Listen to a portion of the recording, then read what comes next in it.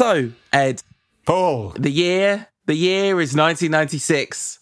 The venue is the staggeringly beautiful Villa Park. And I mean that just really on FA Cup semi-final day. The opening establishing shot of the coverage that we saw was just that overhead of Villa Park. Now, Villa Park semi, that font. This is really very deep, intense nostalgia. This game. When do you think graphics? One thing I thought about watching this coverage. This is BBC coverage with Motti and Brooking from March 31st, 1996. When do you think the graphics took a step up? Because all the way from the 1960s to apparently 1996, they looked exactly the same. Very basic. No. These 96 graphics are very 90s. There is a drop shadow on that italicized font. That is someone's like, oh, what is this? Adobe Photoshop. let me put a drop shadow in here.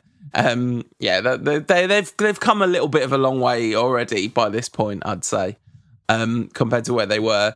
This is the FA Cup semi-final. Very much emphasis on the semi because the final was a terrible game. In the 95-96 season, which I have said a number of times on this show, is I think the greatest Premier League season of all time. And the FA Cup wasn't too bad either, given that we beat Liverpool in the final with a last-minute Eric Cantona winner. Right. There's so much about this whole campaign. I think we've done bonus content just on this campaign, haven't we? So this is where United overtake Newcastle to win the league by 4 points. This is the win nothing with kids season where Beckham, the Nevilles and Butt were integrated into the team. Giggs obviously had been part of the team for some time. The summer where Kanchelskis Ince to Inter, Kanchelskis to Everton, and Hughes to Chelsea, who features in this game, all left. And United still ended up winning the double. So yes, many awesome things happened in this campaign. And this was a very entertaining game. Yeah, this is sort of one of my favourite Chelsea sides as well, or just the sort of nascent. The arrival of Ruud Gullit suddenly turned them into something that was very different from their previous image. A team I'd always kind of somewhat had an inherent distaste for due to their association with right-wing politics and things like that. Well, this is the beginning of the sort of second rebirth of Chelsea, isn't it? So they'd had a sort of big heyday in the 70s, and then they had a very fallow period for like 2 decades of nothing, really. And then Ken Bates takes them over, spends some money on putting together a team. Turns out he spends far too much money, given that they were hours away from bankruptcy before Abramovich takes them over. But yeah, just the beginning of that period. I guess Vialli, Di Matteo, Zola turn up later than this. Yeah, absolutely. This is just before the real kind of big influx of players from abroad into the league. This is when basically every team is looking for their Eric Cantona. And Ruud Gullit is not a bad attempt at signing your Cantona, is it? He was pretty good in this game. And obviously this is past his peak, but at his peak, he's also like one of the greats of the game, isn't he? Well, that's right. Yeah, player. He's such a beautifully graceful player, isn't he? It doesn't matter where he's playing. He was brought in by Hoddle to play sweeper, but plays basically at number 10 in this game, just off the strikers. The interesting thing at one point during this game, Motti says, and quite a lot of overseas players in this game. And I was like, well, I guess if you're counting Roy Keane, Schmeichel and Cantona, away from the British Isles, and I know there's some interesting debate could be had around that, but there's Cantona and Schmeichel and Gullit. It's quite a lot of overseas players. 3. Now they'd be like, there's quite a lot of UK and Ireland-born players here. 3. Before the game starts, Motson is like stunned because Steve Bruce, United fans watching, will be shocked that Steve Bruce isn't in the starting lineup, which leaves us with, because Pallister's out, which leaves us with Phil Neville at right back, Gary Neville at centre back. We know from the NQAT Game Club and also our lives that was not what you wanted. David May, and then this classic Fergie. He's like, right, I've got this really good left winger, this kid. There's another really good left winger who's also a kid in the side. maybe I'll play them both in the team and make one of them the left back. Yeah, Lee Sharp, the original Antonio Valencia. Yeah, actually, I mean, when Sharp joined from Torquay, he was a left back, and he was converted by Fergie into a winger, and then reconverted for one night only. They did it a few times. I remember this happening a few times, but it might be my memory.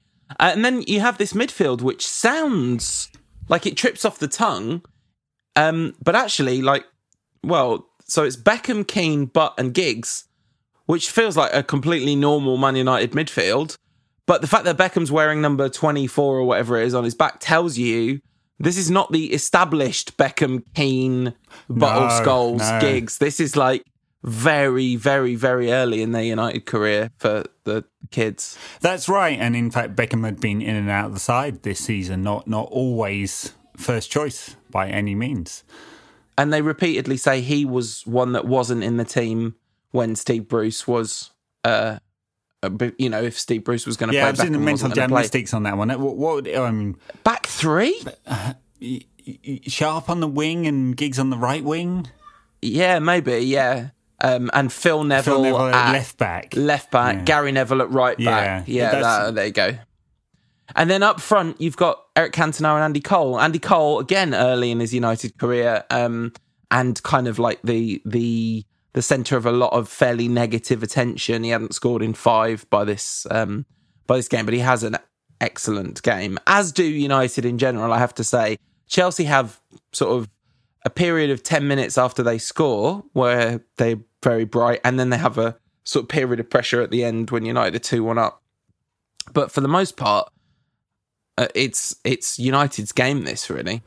I mean, right from the start. I mean, United's complete dominance for the first 15 minutes. I think the first chance that Chelsea have is Steve Clark's attempt at a lob, but before that, Beckham had hit the post from Giggs' cross. Giggs had a chance from Cole's cross. I mean, United were just completely dominant for the first few minutes. And then Clark has that lob attempt. Dewberry hits the bar with a left-footed curler from 20. I was like, centre-back Michael Dewberry. Yeah, apparently he was a flying fullback at this period in his career. Let's talk about some of those early chances. Before the chances come, there's a ball that goes out to Cantona on the right wing, and he controls it. He doesn't end up getting it in full control. The fullback comes and takes the ball off him, but his attempt at control is just outside of the right boot twice to try and cushion the ball. It's like, just inject the Eric Cantona. No, this is not the weekend to talk about injecting things you shouldn't inject into your veins, is it? But anyway, Eric Cantona, first touches might be a cure for everything that ails humanity. Yeah. The seconds later where Bex hits the post is a cross from Ryan Giggs.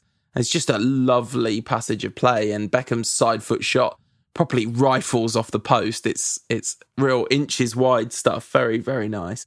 Trevor Brooking with an absolutely classic Trevor Brooking. An example for any youngsters watching, which I don't think football commentators say that anymore. But basically, for 30 years, that was all they ever said. That's right. Just trying to... The youngster David Beckham providing an example for youngsters everywhere on how to hit the post.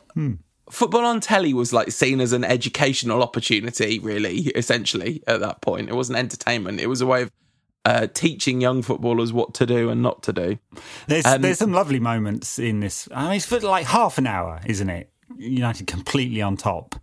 And there's a fantastic tackle by Keane on Ruud Gullit at one point. I mean, talk about a lovely move, Ruud Gullit, and got this great range of passing and just seems at ease all the time. But his first meeting with Roy Keane is sight to behold. Keane absolutely thumps him cleanly.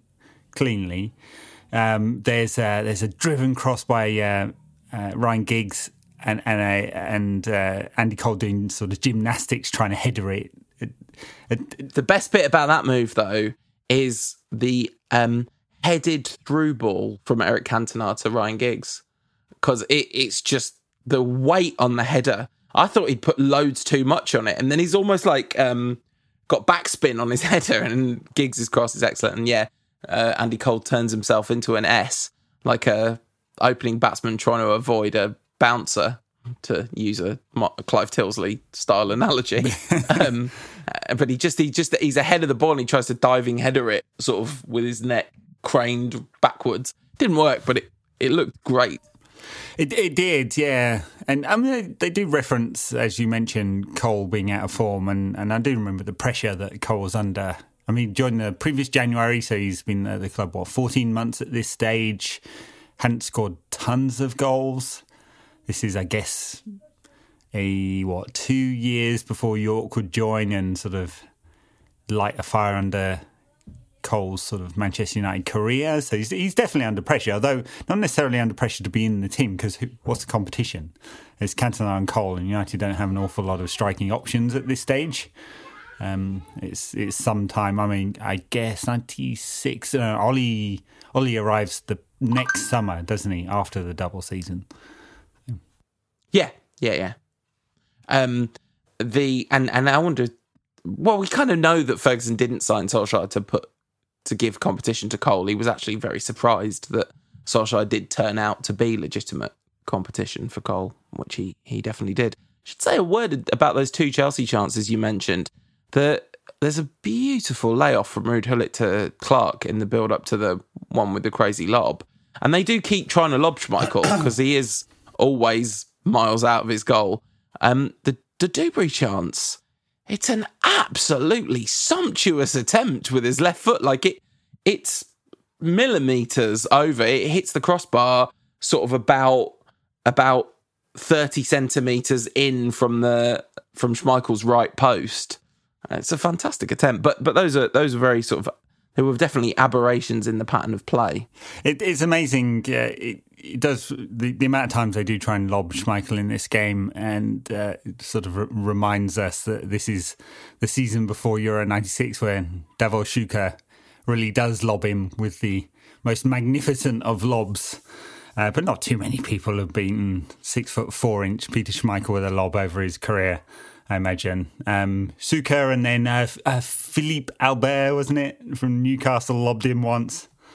Certainly did. There is my favourite passage of play, maybe in the whole game actually. Cole finds Cantona with a beautiful outside of the boot curled pass.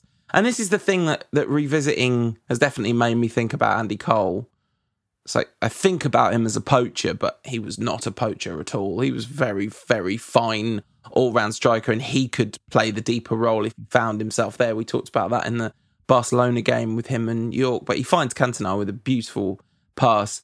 And Cantona, he waits for the ball to come to him, and then he heads across with this kind of very sudden, almost bird-like movement of like, suddenly applies like an immense amount of pressure to the ball, and Giggs can't quite get his shot on target because he tries to take it with his left, and he kind of just slightly shoots across the ball. But it's a fantastic bit of interplay between Cole and Cantona. I'd have called that, but the Cantona pass inside with his head is just lovely, yeah. And then we get the Gullit goal after 35 minutes, and who makes the goal?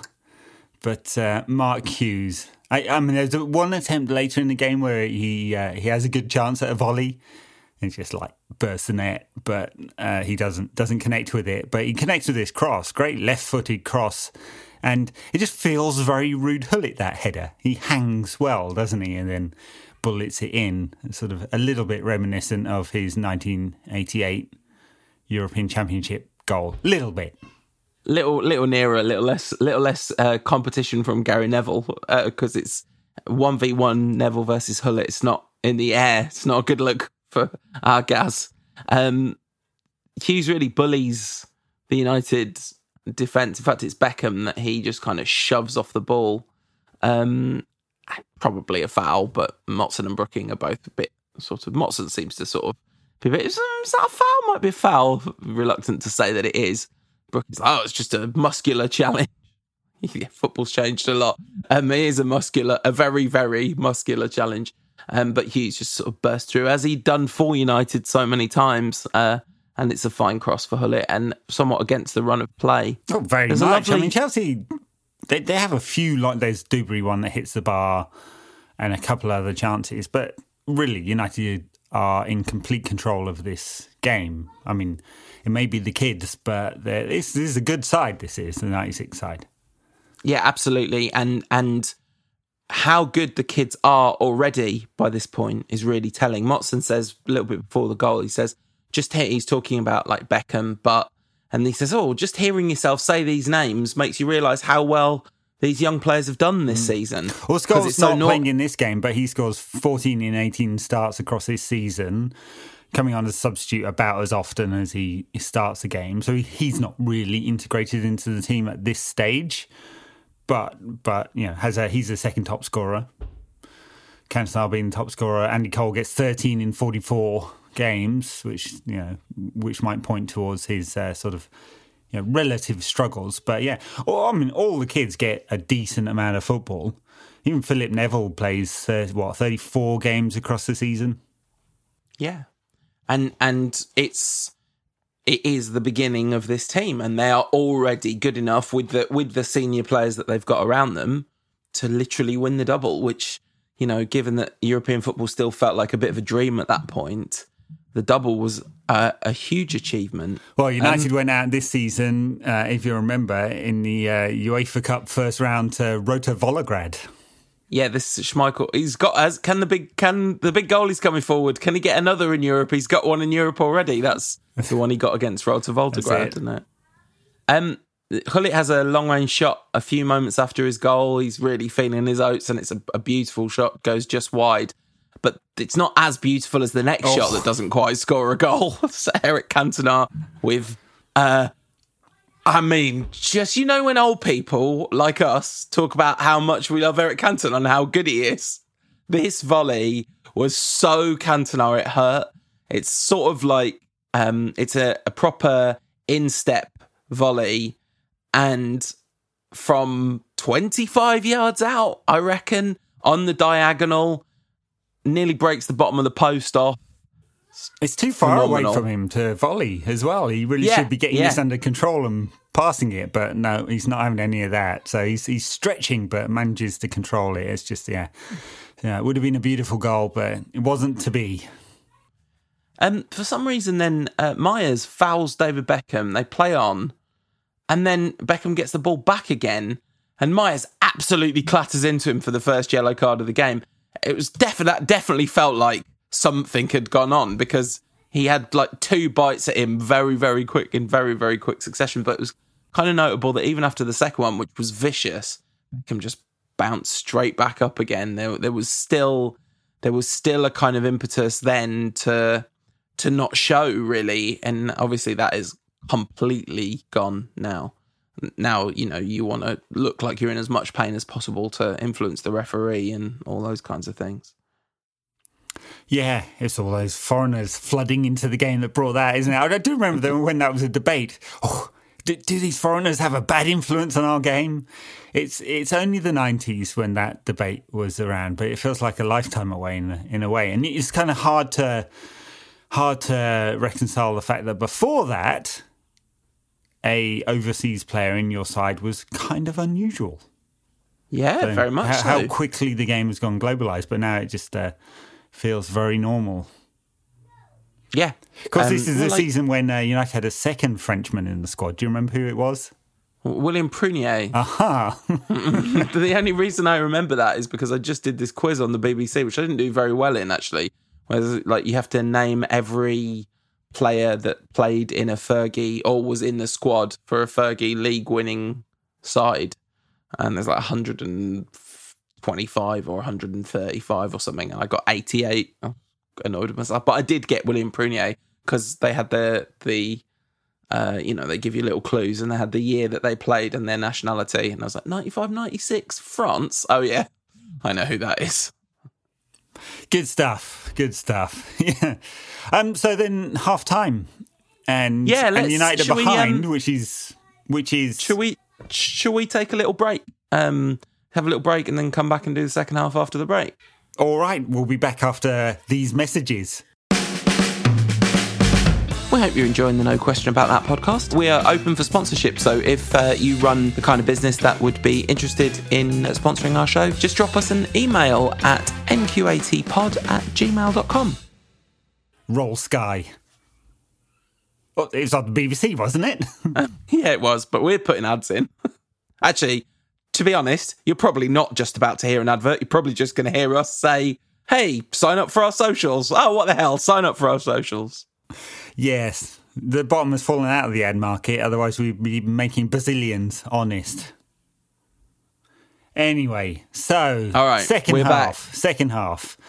And it's an interesting kind of opening to the second half, isn't it? Because United just, like, from the kickoff, basically, are just completely and relentlessly on top. I mean, they're 1-0 down, and it's against the run of play because they'd been well on top in that first half. And Ferguson's obviously said, put them under pressure, lads, they're going to crumble. And what happens? Put them under pressure, lads, and they crumble.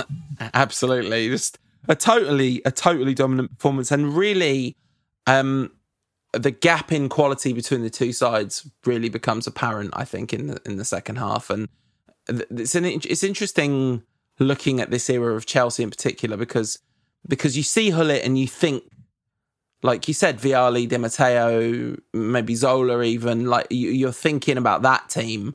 But that was to come, really. This was really the first flushes of this. And they've got our old friend Terry Phelan, who we saw in the Big Red, Terry Phelan, who played for the Blues. He plays for them and pulls up with a very sudden, very obvious injury. Is not substituted off to the great advantage of David Beckham later in the piece. Bizarre. I mean, obviously, Glenn Hoddle wanted to get his healing hands on him at half-time or whenever it was. But yeah, it's really odd. I mean, he's clearly got a muscle injury. And they're like, run it off, son. He'll be fine. I mean, he literally pulls up. I mean, his hamstring must have popped. That's the only thing that makes people do what he did. But anyway, so before all that, there's a beautiful layoff from David Beckham to Phil Neville, who's on the overlap. And fully just megs the fullback. Our boy P-Nev out here megging fullbacks all of a sudden. I do not remember this happening. No, I mean, it's a great little move and a really fine cross, and he doesn't try and do a P-Nev step over once either. I was saying at the end of last week's show that I can't remember whether I watched this game. This was in 1996, so my memories of 1996 are what can only be described as hazy. Purple hazy, you may say. Yeah, very much so. But there were like a few moments in this game when Cole did the thing where he contorted himself to try and take the diving header. I was like, I've definitely watched this game. I definitely remember seeing that. And this was another moment that I suddenly remembered. Cantona heads the looped header back. So say it's a lovely cross from Neville. He's benefited by it, gets a little touch off the defender and kind of gets a bit loopier than it would have done. Cantona then loops the header back towards the far corner and Cole makes sure it definitely goes in, which he kind of needed to do because there was a defender there and might even have crept wide from the Cantona header. Yeah, that's right. He needs to steal that one. Does run off on his own, though. I mean, the first thing he should be doing is running to Eric. The first thing he should be doing is running to Phil Neville and be like, Phil, you just nutmegged someone. I just word of warning, you are not going to do this very often for the next 15 years. Also, sorry about how you lost the England manager's job. That's a whole nother story.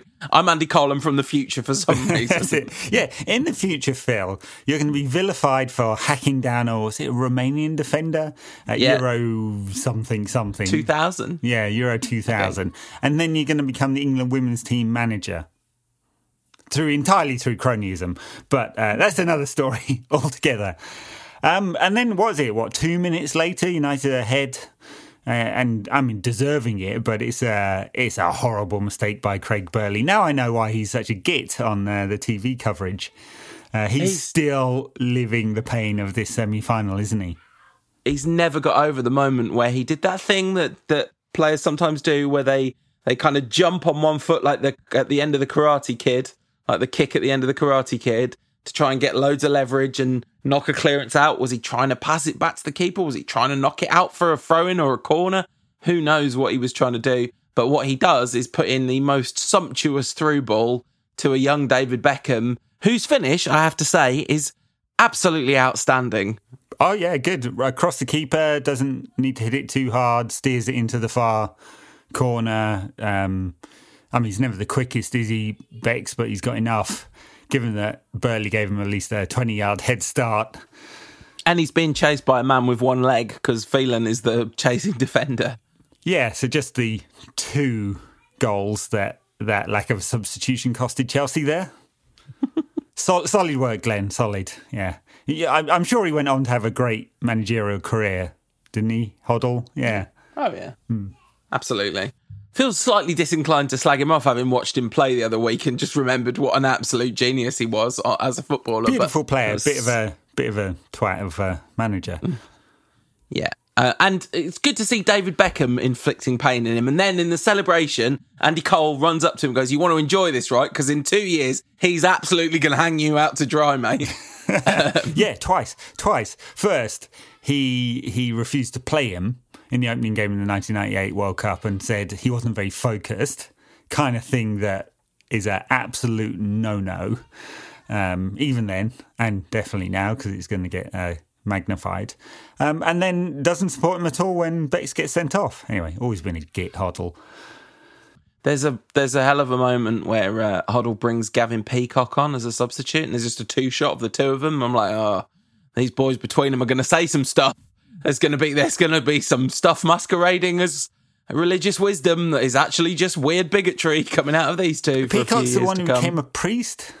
Oh yeah, of a very particular nature, of a very, very specific. Yeah, I've never really forgiven him for scoring those 2 goals during the 93-94 season. United's only defeats in the league, wasn't it? So I do remember those as well. I have a feeling I was at the game, the game at Old Trafford. Anyway, Peacock doesn't do anything in this game. Hullet nearly does, though. He's through and Schmeichel has to block one-on-one. Not for the first time this game. I think he's up to 2, which is probably standard for Schmeichel. You forget how high Ferguson's back four's defended. That's why Schmeichel has to do so many blocks one-on-one, because Fergie, he's wanting his defenders to defend one-on-one, and then he pushes them really, really high up the pitch. But I mean, I wonder if that's just because he had Schmeichel. Because he knows... I mean, Schmeichel's, whatever metric you want to use, his XG saved must have been... His XG saved in one-on-ones must have been absolutely astronomical. Post-shot XG saved in one-on-ones must have been real, real high. Very specific stat there, but yes, I'm guessing it was. And then talking of XG, Cantona's saving a lot of post-shot XG by, for some reason, being on the post. This is why we all think of him as a superhero, right? Because it was like having a team that had a superhero in it. This is the season, this is the month where Eric Cantona has scored the winner or the equalising goal in all 4 of United's league games. Like, he's created the equaliser here, and he keeps us in the game. It's all in the space of March 96, the greatest month of any sports person on record. That's right. Yeah, so Schmeichel blocks a shot, and then Spencer follows up, and Cantona, what is he doing back there anyway? Doesn't make any sense. I tell you why it was. Andy Cole went up to him and he went, "In about 30 seconds, we need you on the post because otherwise they're going to score." Anyway, yeah, other than time travelling, I can't think of a good explanation. But this is just unrelenting hero worship at this point. But I particularly love the coolness with which he heads out. It's like, oh yeah, that's fine, I'm here.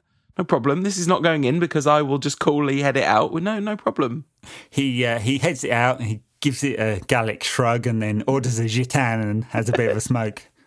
Just make sure his collar's up. That collar as well, that collar was definitely designed because it's got the black underneath, doesn't it? And there's no reason to have that black underneath unless your most iconic player is going to spend the whole season with his collar up, in which case having a little feature is not a bad look. Should have had if it had been Ed Woodward in charge at that time, they'd have had an advert under the collar.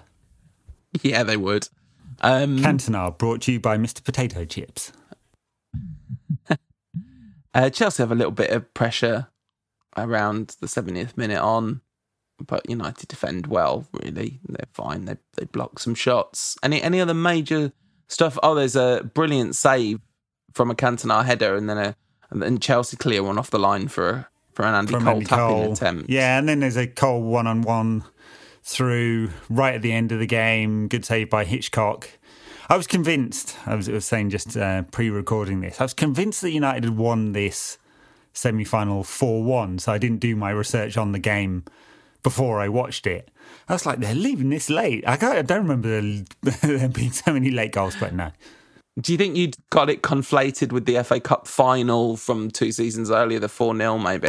Perhaps. But anyway, it should have been 4-1 or 5-1 or whatever. This was a thoroughly dominant performance by United in this semi-final. But it kind of like, when we watched the 7-1, and in the end, actually watching the 7-1 was not particularly interesting, really, beyond the kind of intellectual exercise and seeing the goals. But this was dominant without not being a game, because between Hughes and Hullett in particular, Chelsea had enough talent to constantly pose a threat. Not constantly as in pressure constantly, but there was always the chance that they could do something. They were never out of the game, and they had just enough pressure and attacks and stuff that there was some sort of like back and forth, and it was kind of fun in that sense. And so, they go on to win the final and the league, and it's a double-double, the original double-double. But just the genesis of what would become the European Cup winning side. Obviously, we see all the Class of 92 feature in this game, except for Scholes. And then in the summer, he buys Johnson, who would obviously go on to form the partnership with Stam, Poborski, Solskjaer, Cruyff and Sheringham.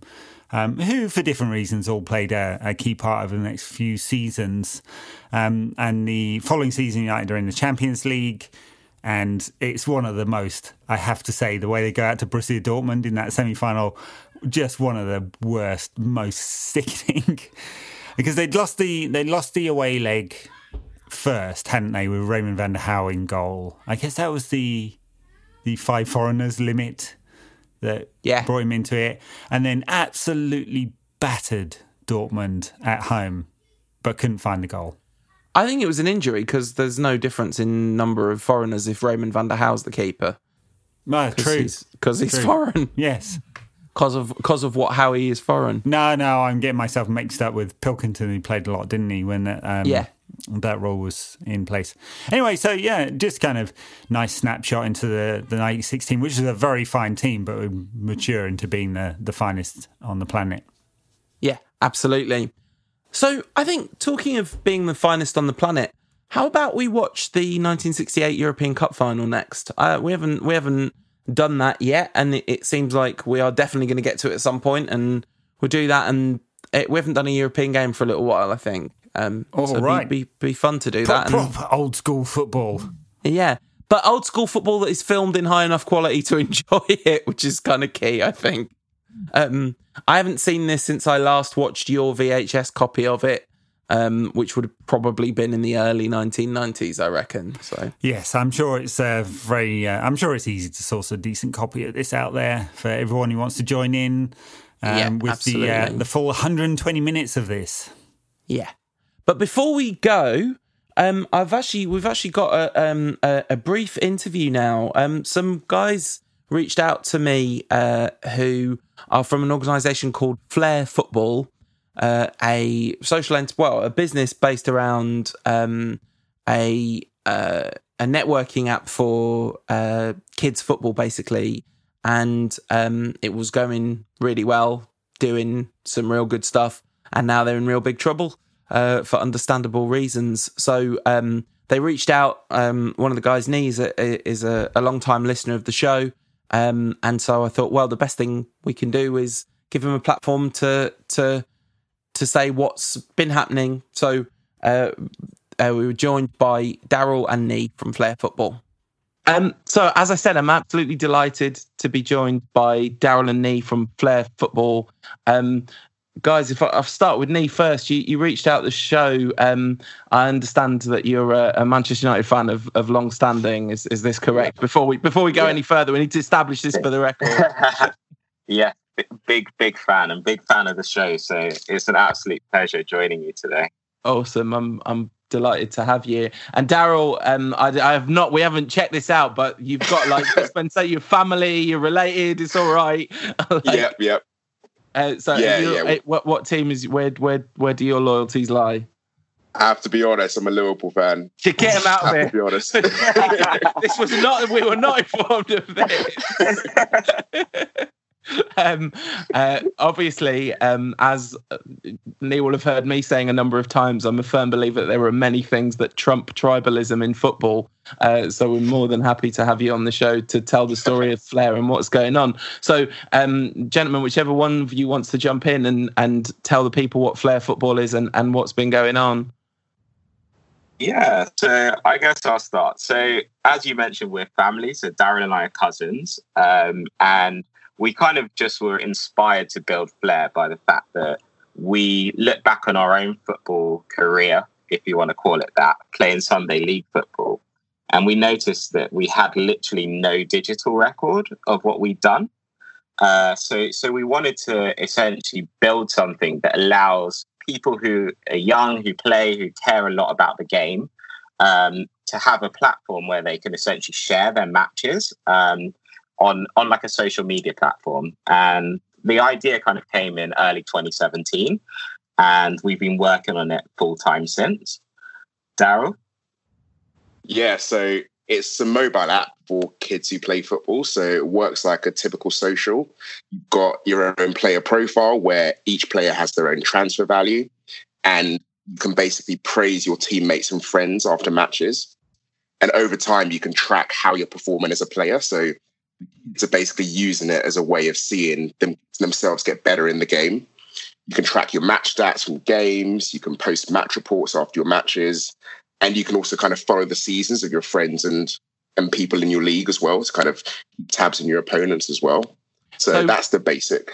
So what have the kids been getting out of that? What have they, because I read some of the testimonials, it seems like this has meant quite a lot to some of the people that are using it. Yeah, I guess like one of the biggest things has just been the sense of community that we've built. So on Flair, kind of, it's for everyone. It's for all levels of ability, boys and girls. And a lot of players have just been kind of like getting to know other players, being inspired by their journeys as well.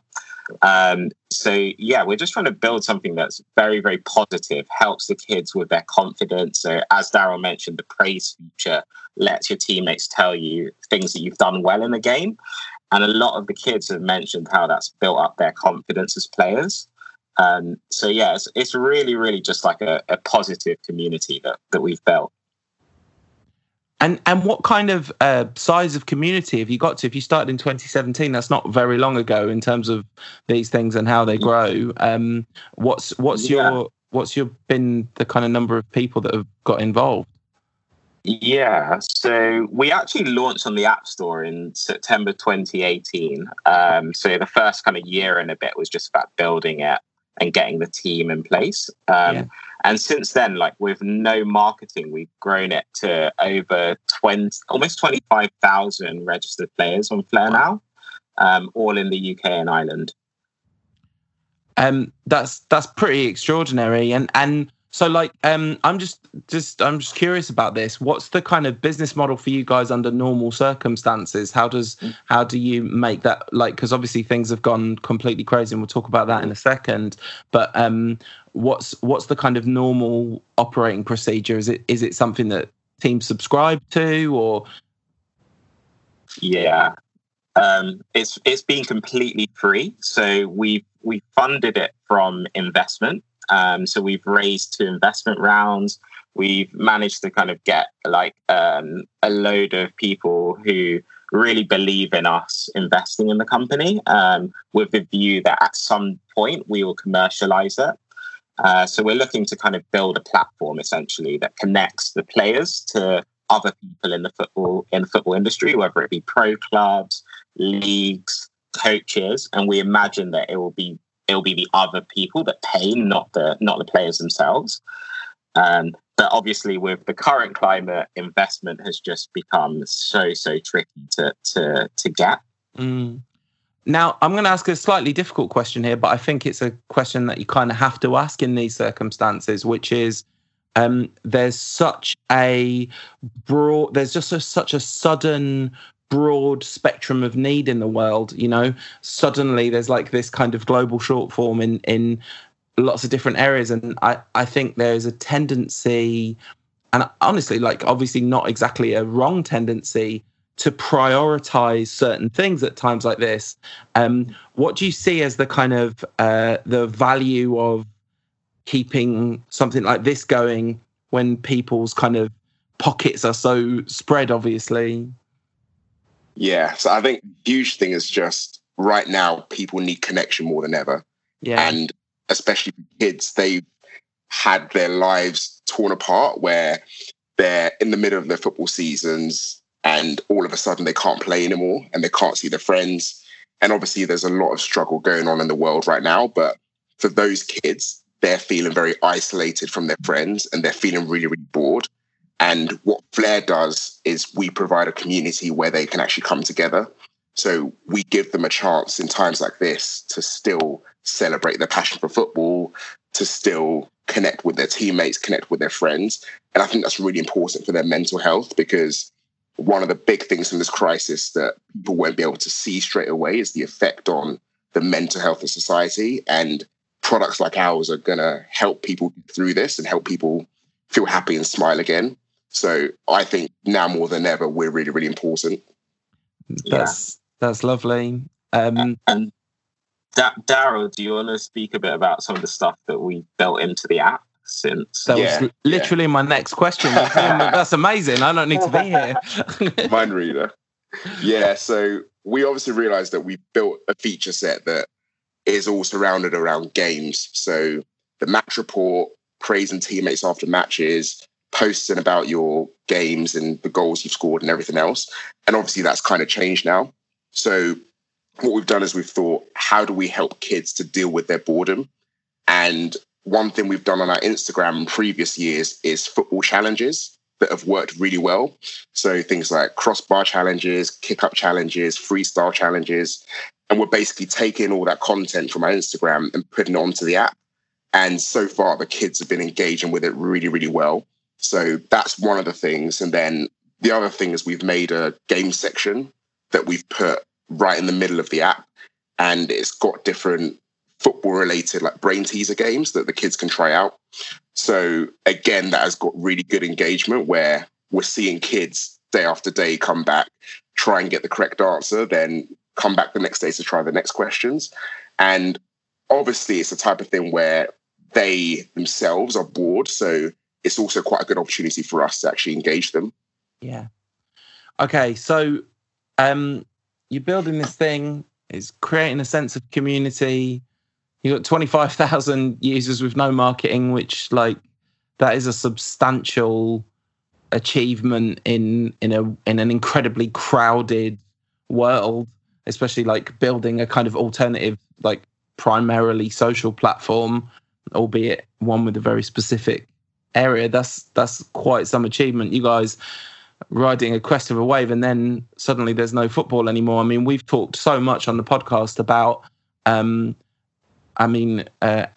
who's not here for technical reasons because we can only really get one person at a time doing chats with guests. Ed has said that football really has its head buried in the sand to a huge extent and has kind of acted very much like it's in denial about the scale of what's happened here. And I think you guys are an excellent example of how this is not about whether, sorry, Daryl, but like this is not about whether Liverpool win the Premier League this season or not. That's obviously incredibly important. As the old quote goes, it's like football is the most important thing that's not important at all when it comes to trophies and who wins and who loses. But how children spend their time, this is something that actually is genuinely important. And that's kind of the impact on grassroots football is going to be, like you mentioned, the mental health issue. This is something that's going to have a hugely long tail. So how have you guys responded from a practical perspective to try and get yourselves through this period? Yeah, so I guess one of the big things for us is that we needed funding and we kind of needed to get it quick because we were quite low on our cash balance heading into the crisis. So we decided to essentially launch a GoFundMe with the aim of raising as much as we could over the next month or so. So far, we've raised over 25,000 in donations just from our community and other supporters who just believe that what we're doing is really, really important for the kids as well as for youth football in general. And yeah, we're just right now trying to essentially get as many donations as we can to support the business until the market kind of stabilizes a bit more, and then we'll go back and try get investors again. Well, I wish you guys all the luck in the world with that. Where can people get involved if they want to? Yeah, so I guess if you just type in on Google Flair, FAIR football GoFundMe, it'd probably be the first thing that comes up. On our Instagram, which is flair.football, it's the link in our bio as well. And yeah, I think those are the two main places. Brilliant. Well, thanks for talking to us today. Is there anything else you guys wanted to say before we wrap this up? Have we covered the bases?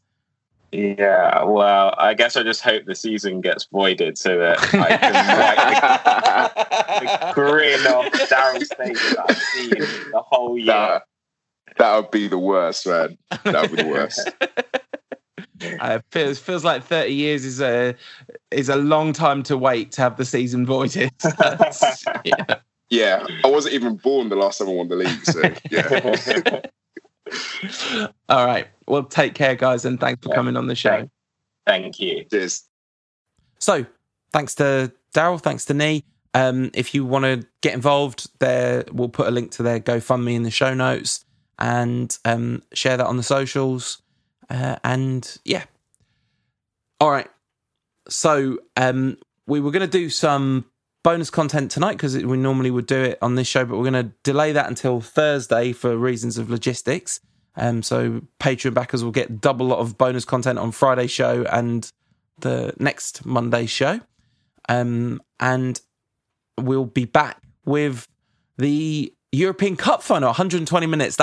I forgot it had extra time when I was boldly saying, let's do this. It's like, I've got to fit in another half an hour of watching football into the week somehow. What are you going to do with your time? You'll have to delay a couple of binge sessions on whatever you're watching on Netflix right now. What are you watching on Netflix right now before we go ahead? Honestly, my watching habits are no different than pre-lockdown. It's not like I actually have any more time. I still work. So yeah, of course. So, I am watching Run on HBO. Have you seen that yet? No, I don't even know what it is. It is executive produced by Phoebe Waller-Bridge, and she is in it. Okay. So it's a sort of dry comedy, I'd say. Right. Oh, well, I'll check that out. I liked Fleabag. Yeah. I thought Fleabag was a work of staggering genius, actually, to be honest. I know people have different opinions about it, but I thought it was exceptional. I am working my way through Parks and Recreation again for like the fourth time on Amazon Prime. It's nice that it's there. And then for some reason, I think I've said this on bonus content, for some reason I'm watching The Mandalorian week by week. And I just watched this week's episode today. That show is great. I can't believe how good it is. Like, I mean, within the context of an action adventure show, it's not going to change your life in any way. No, but it's good entertainment, though. So, yeah, thoroughly entertaining. Yeah. All right. I couldn't wait, so I watched it when it was originally out stateside. Yeah. But fair enough. Yeah. I enjoy watching that week by week. I've also been running again because I had injury for ages. I've been out running again, which has been really nice. Feels good to be able to do that. And I definitely feel for people who are in the places where they're not really even allowed out for exercise, and it's got to be real tough. So if you're in that spot, or really if you're struggling in any way, we're here for you. The one thing that I should mention as well, like this is something I mentioned on the show a couple of times, but I'm a therapist by trade and I work remotely via Skype. So if you are looking for a therapist, I have available slots at the moment. The reason I'm mentioning it is not really to plug it because frankly, I'm not short of work, but a number of times, like, people have taken advantage of that, and they've been kind of grateful that I mentioned it on the show. So, because they were looking for someone and didn't really feel like reaching out to someone that they felt like a complete stranger. My email address is, we'll just go with, is it nqatpod.com, Ed? So Paul at nqatpod.com if you want to get in touch. All right. Thanks for listening, everyone.